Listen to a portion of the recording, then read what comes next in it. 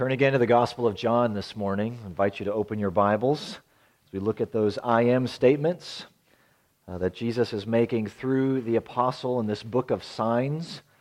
John's Gospel is often divided into two parts. The book of signs in those first 12 chapters, signs that reveal who Jesus is, why he has come, and then chapter 13 and onward, the book of glory. In John, the death of Jesus is often referred to as his glory. The road to the cross is the road for glory for Jesus and all who are united to him. But in John 11, we have this final sign. Say it's the sign that really makes sense of all of the other signs that we have in this gospel. Jesus is going to raise his dear friend Lazarus from the dead. And then in preparation for that miracle, he gives an I am message that we simply cannot live without here. So I know I just told you to sit down, but I'm going to invite you to stand again with me as we give our attention and honor to the Word of our God. From John chapter 11.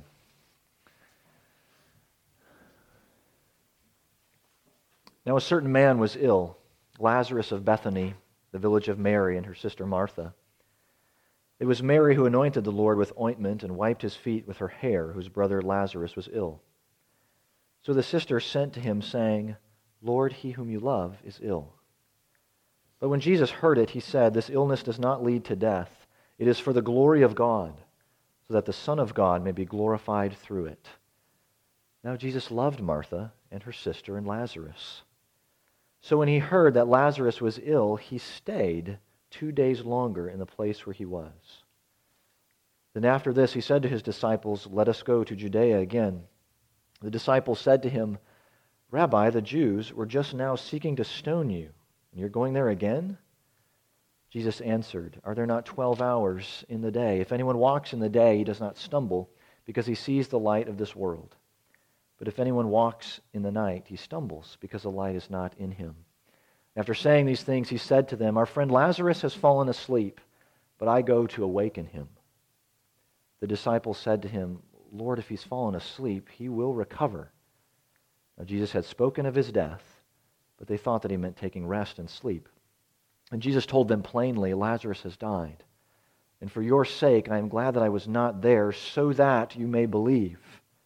But let us go to him. So Thomas, called the twin, said to his fellow disciples, Let us also go, that we may die with him. Now when Jesus came, he found that Lazarus had already been in the tomb 4 days. Bethany was near Jerusalem, about 2 miles off, and many of the Jews had come to Martha and Mary to console them concerning their brother. So when Martha heard that Jesus was coming, she went and met him, but Mary remained seated in the house. Martha said to Jesus, Lord, if you had been here, my brother would not have died. But even now I know that whatever you ask from God, God will give you. Jesus said to her, Your brother will rise again. Martha said to him, I know that he will rise again in the resurrection on the last day. And Jesus said to her, I am the resurrection and the life. Whoever believes in me, though he die, yet shall he live. And everyone who lives and believes in me shall never die. Do you believe this? She said to him, Yes, Lord. I believe that you are the Christ, the Son of God, who is coming into the world. When she had said this, she went and called her sister Mary, saying in private, The teacher is here and is calling for you. And when she heard it, she rose quickly and went to him. Now Jesus had not yet come into the village, but was still in the place where Martha had met him. When the Jews were with her in the house, consoling her, saw Mary rise quickly and go out, they followed her, supposing that she was going to the tomb to weep there. Now when Mary came to where Jesus was and saw him, she fell at his feet, saying to him, Lord, if you had been here, my brother would not have died. And Jesus saw her weeping, and the Jews who had come with her also weeping. He was deeply moved in his spirit and greatly troubled. And he said, Where have you laid him? They said to him, Lord, come and see. And Jesus wept. So the Jews said, See how he loved him? But some of them said, Could not he who opened the eyes of the blind also have kept this man from dying? Then Jesus, deeply moved again, came to the tomb. It was a cave, and a stone lay against it. Jesus said, "Take away the stone." Martha, the sister of the dead man, said to him, "Lord, by this time there will be an odor, for he has been dead for 4 days." Jesus said to her, "Did I not tell you that if you believed, you would see the glory of God?" So they took away the stone. And Jesus lifted up his eyes and said, "Father, I thank you that you have heard me. I knew that you always hear me, but I said this on account of the people standing around, that they may believe that you sent me." When he had said these things, he cried out with a loud voice, "Lazarus, come out!" The man who had died came out, his hands and feet bound with linen strips, and his face wrapped with a cloth. And Jesus said to them, "Unbind him and let him go." Let's pray together.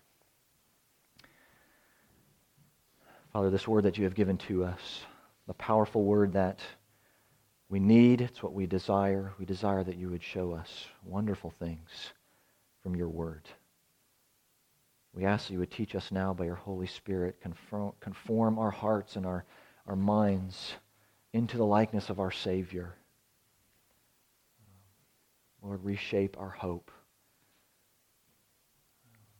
in a kingdom that knows no end, the kingdom of our Lord and of his Christ. We pray this in his name. Amen. Let me see. Real people, real places, and real pain. 2 months before Elliot's parents found out that 2 months before his birth, they found out that he had been diagnosed with Edwards syndrome. It's a genetic disorder where there's an extra copy of certain types of chromosome material found in the child's DNA. And so over 50% of children diagnosed with this syndrome don't live more than a week or so. So Elliot was not expected to actually live until his birth date. Parents' first child. They had longed for a child, to hold a child. And God graciously brought Elliot to full term.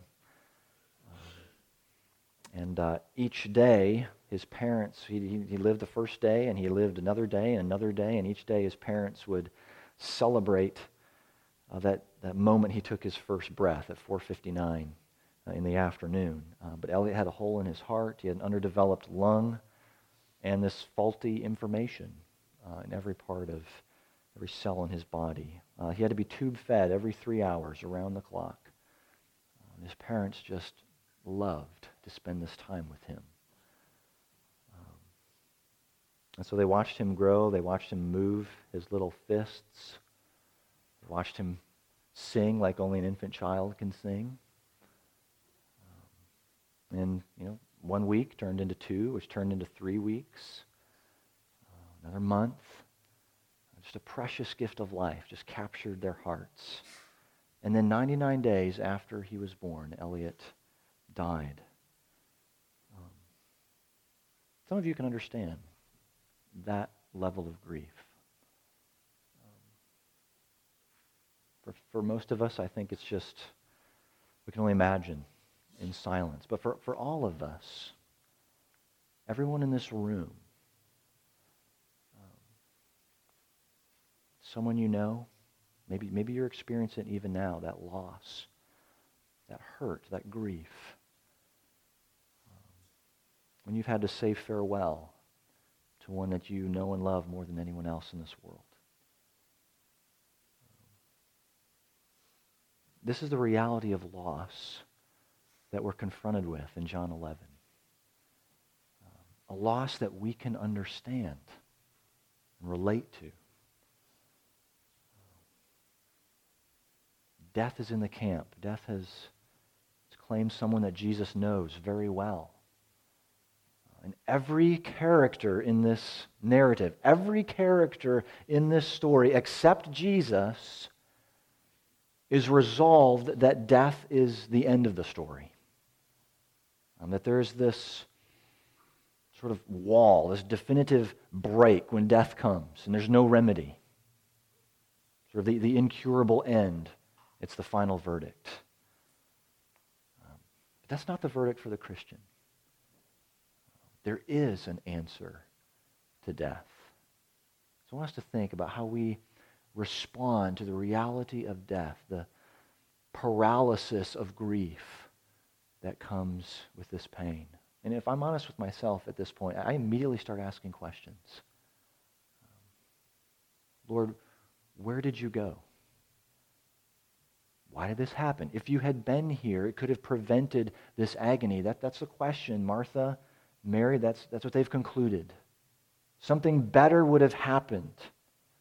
A greater purpose would have been served if Jesus had been present. These tears can't be the best thing for us.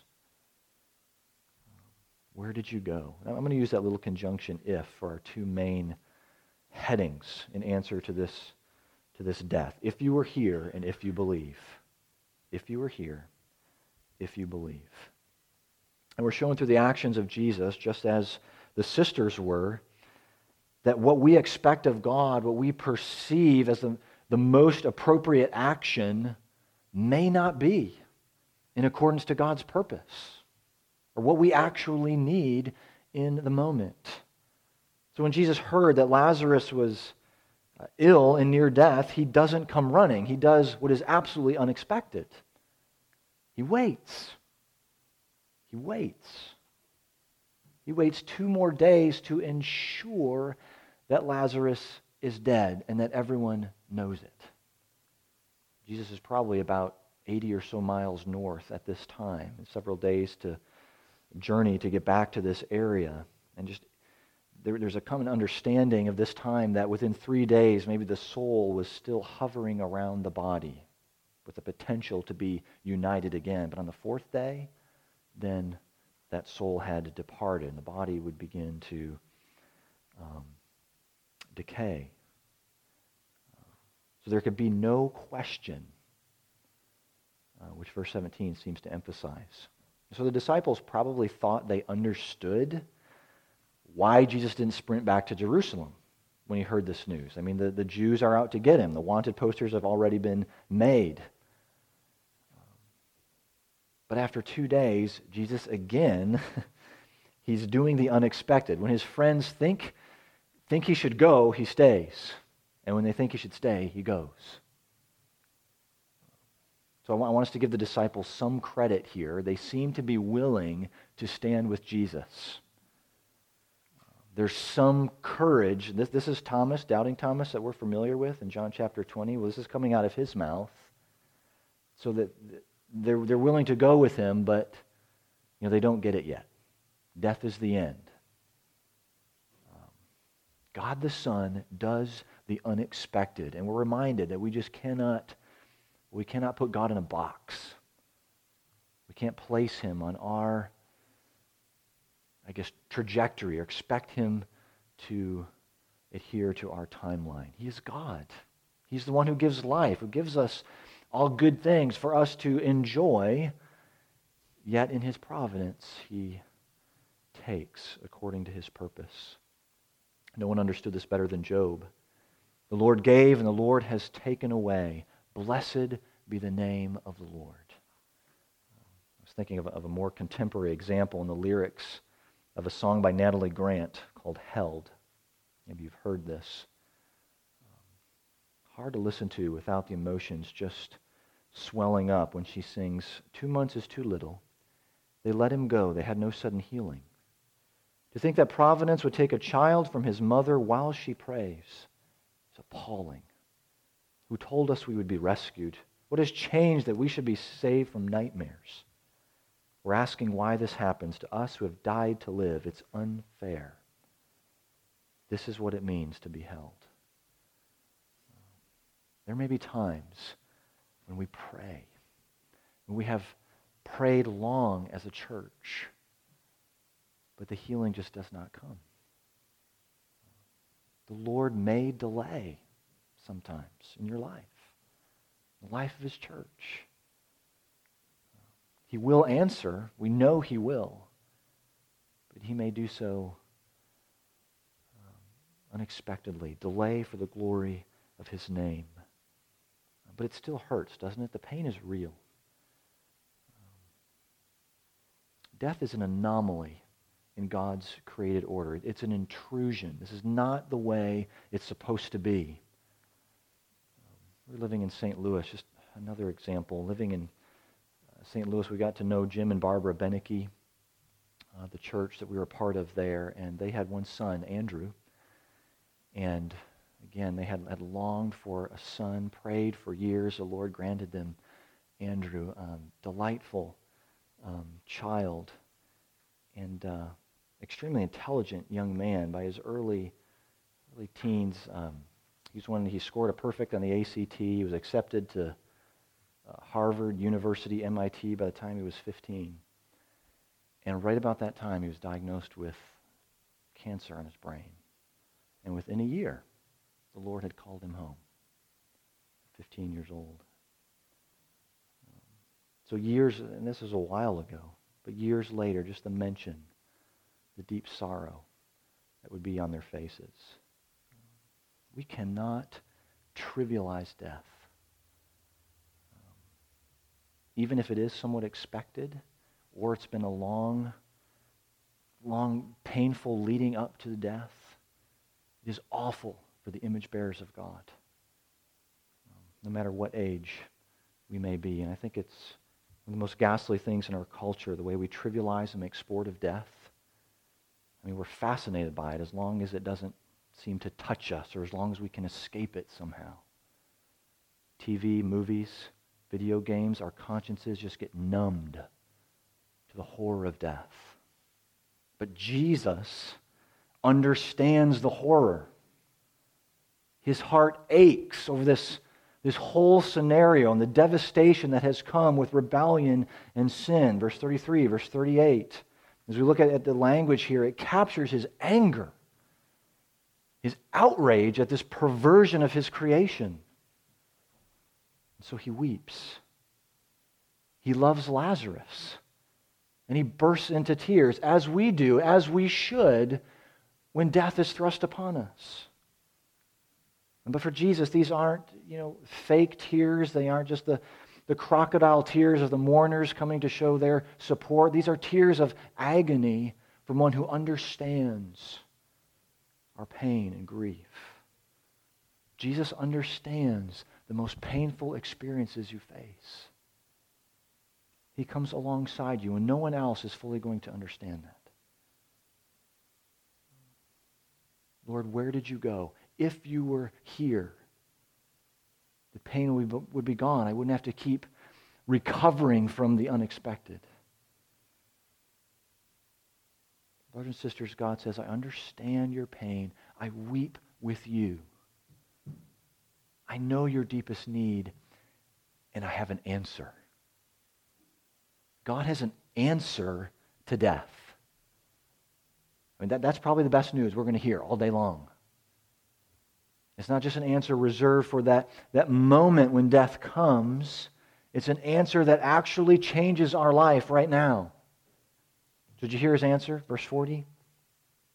Did I not tell you that if you believed, you would see the glory of God? So there are several of these little ifs in the passage. Martha, verse 21, Mary, verse 32, and then Jesus takes that conjunction and offers it right back with power. In the words of Jesus, we see God's glory, a glory that's expressed through love, an ultimate victory over death. Jesus shows us the glory of God. The glory and majesty of the Father is seen through him because he must do what the Father has given him to do. So God's glory is that all-controlling power, the chief concern for Jesus. He has to remind the disciples of this, and they try to convince him to stay away from Jerusalem, verses 9 through 10. To walk in the light is to make use of the day, to do what God has given him to do. He's there, he's needed to display his glory.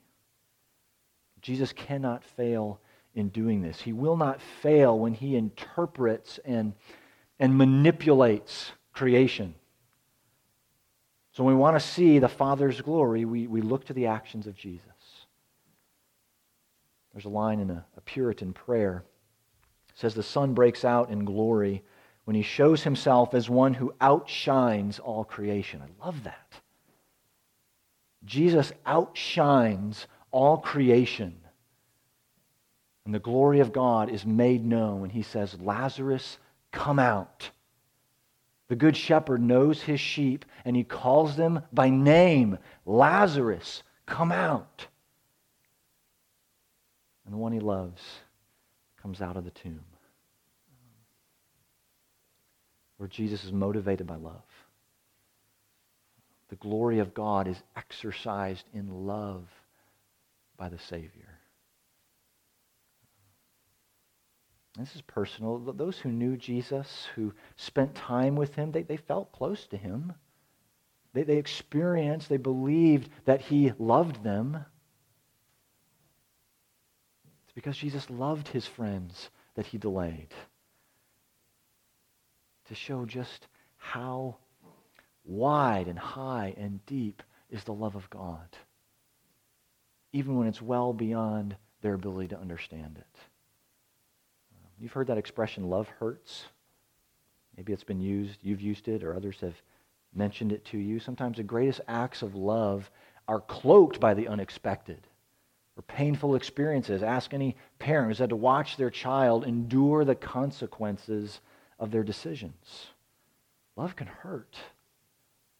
No one knows this more than Jesus. God's love, it's realized in us and human beings as we carry out his will. And so Jesus carries out the will of the Father perfectly. He carries out his will all the way to the cross and bears that cross for you, for me, that we might not fear death. This is what God's love accomplishes. It gives life, life that conquers death, life that is a personal reality in Jesus himself. So to believe then and depend upon Christ means death lies defeated in your life right now. The Gospel of John tells us, well, we've looked at these, that Jesus is the light of life, he's the bread of life, he's the water of life. And now chapter 11, he gives life itself. When Jesus says, I am the resurrection and the life, it means that these things are bound up with Jesus. Resurrection and life do not exist apart from him. Like peanut butter and jelly, or thunder and lightning, or you just can't have one without the other. Jesus gives life now. To live in faith and what his death and resurrection accomplish is to know future glories, to know the life of the future now. So I want us to think what else we can do with these words. We certainly have to acknowledge that death is real, that it's powerful, but it's very limited. Our physical bodies will die unless Jesus returns and we go to welcome him back. Our bodies will go to the grave. This mortal life flees quickly. But for those united to Christ through faith, this is very short-lived in the scope of eternity. And this episode anticipates the resurrection of Jesus himself and all who will follow him in resurrected glory. Earlier in chapter 5, Jesus made this clear. Truly, truly, I say to you, an hour is coming and is now here when the dead will hear the voice of the Son of God, and those who hear will live. In his pain, we hear Job cry out in chapter 19, For I know that my Redeemer lives, and at the last he will stand upon the earth. And after my skin has been thus destroyed, yet in my flesh I shall see God. With great confidence, the psalmist says, My flesh and my heart may fail, but God is the strength of my heart and my portion forever. We must remember that there is a beautiful continuity through death for those who trust in Christ. There's a precise moment when God says, no more at death. The sting has been removed. We'll actually be more alive in that moment than we have ever been. And this is what the apostles understood this. They used the term sleep over and over, just as Jesus does in this passage, to describe that transitory state. The spiritual life of the believer continues blessed communion with the Savior. Even as the body waits to wake up at the voice of the King. You know, I'll often hear at the time of death, well, he is no longer here, or she's no longer with us. And I cringe a little bit at that statement. I understand why we say it. I do. Paul says to the Philippians, my desire is to depart and be with Christ. That is far better. But as image bearers of God, we have been made body and soul, and there is great value and honor and dignity given to the body at the time of death. Jesus shows us this in this passage. Verse 15, verse 34, he says to his disciples, he says, we're going to go back. Let us go to him. Not let us go to the gravesite, not let us go to the body. Let us go to him. This is Lazarus. This is Lazarus that Jesus will raise. I think I've mentioned this in passing. So please hear my words for a moment, not the Lord's decree in this application. But nowhere in the Bible that I have found is there a good and healthy relationship between the body and the flames.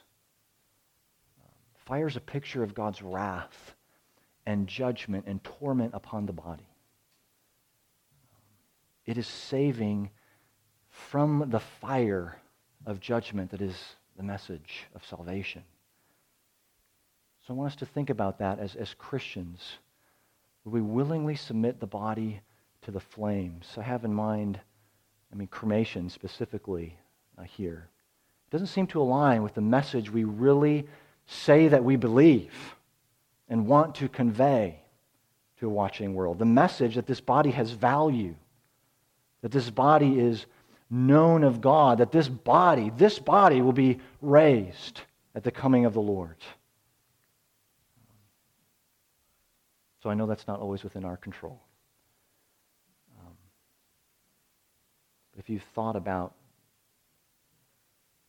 that issue and submitting to the body to the flames willingly, let me urge you to reconsider that. This is where the church really can and should help one another in carrying each other's burdens. We should help if it's done for cost or convenience, expediency. We want to see Christ exalted in our living and in our dying. And those who go before us are proclaiming the truth of the resurrection as their bodies are laid to what? To rest. Now, I understand if you've been down that road already, there's no shame. There is nothing, not even the destruction of the body, that can snatch the sheep from the shepherd's hand. Give glory for all eternity. But let's show the world now that the only source of hope and assurance and life in a better world, where every tear is wiped away, where death will be no more, let's put our sleeping loved ones in the ground, because our bodies won't be there for very long. Here's another very short, just something to ponder, to consider the victory of God in Christ. What characterizes your faith?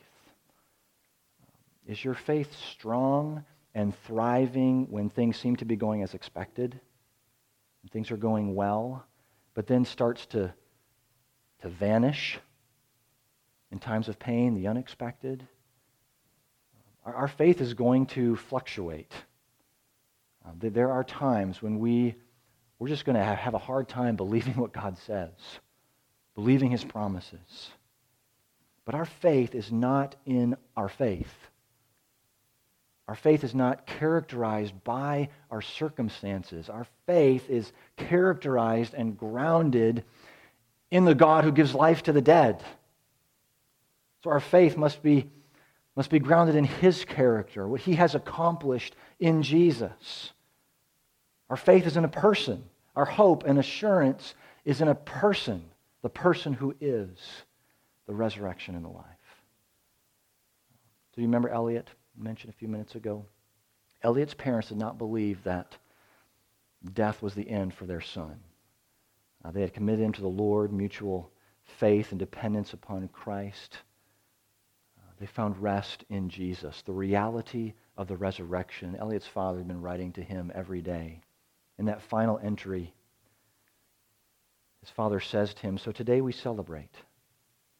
Elliot, you are well. And although we miss you more than we can express, we are only separated for a time. See you soon, son." At the very moment of death, the Lord God intercedes for his beloved and says, "No more. No more." So when the unexpected comes, when death is thrust upon you, go to the Lord in your grief. Take the hurt and the hope and just squash it all together. Because there that you'll be comforted by his love. Believing that those that you love are well in the presence of the Lord. The only answer for death in this world is Jesus, who gave his life that we can have life now and forever. Do you believe this? Let's pray. Lord, help us to believe that you and you alone are the answer to our greatest sorrow, to our pain. You are the one who comforts us by your love. Oh, what greater love. And you have given your life for us. We thank you that we have this life now and forever. Lord Jesus, we pray that you would send us now with your peace, and that with each breath, with each step, with each day that you give us, we would testify to your great name, the one who is the resurrection and the life. Amen.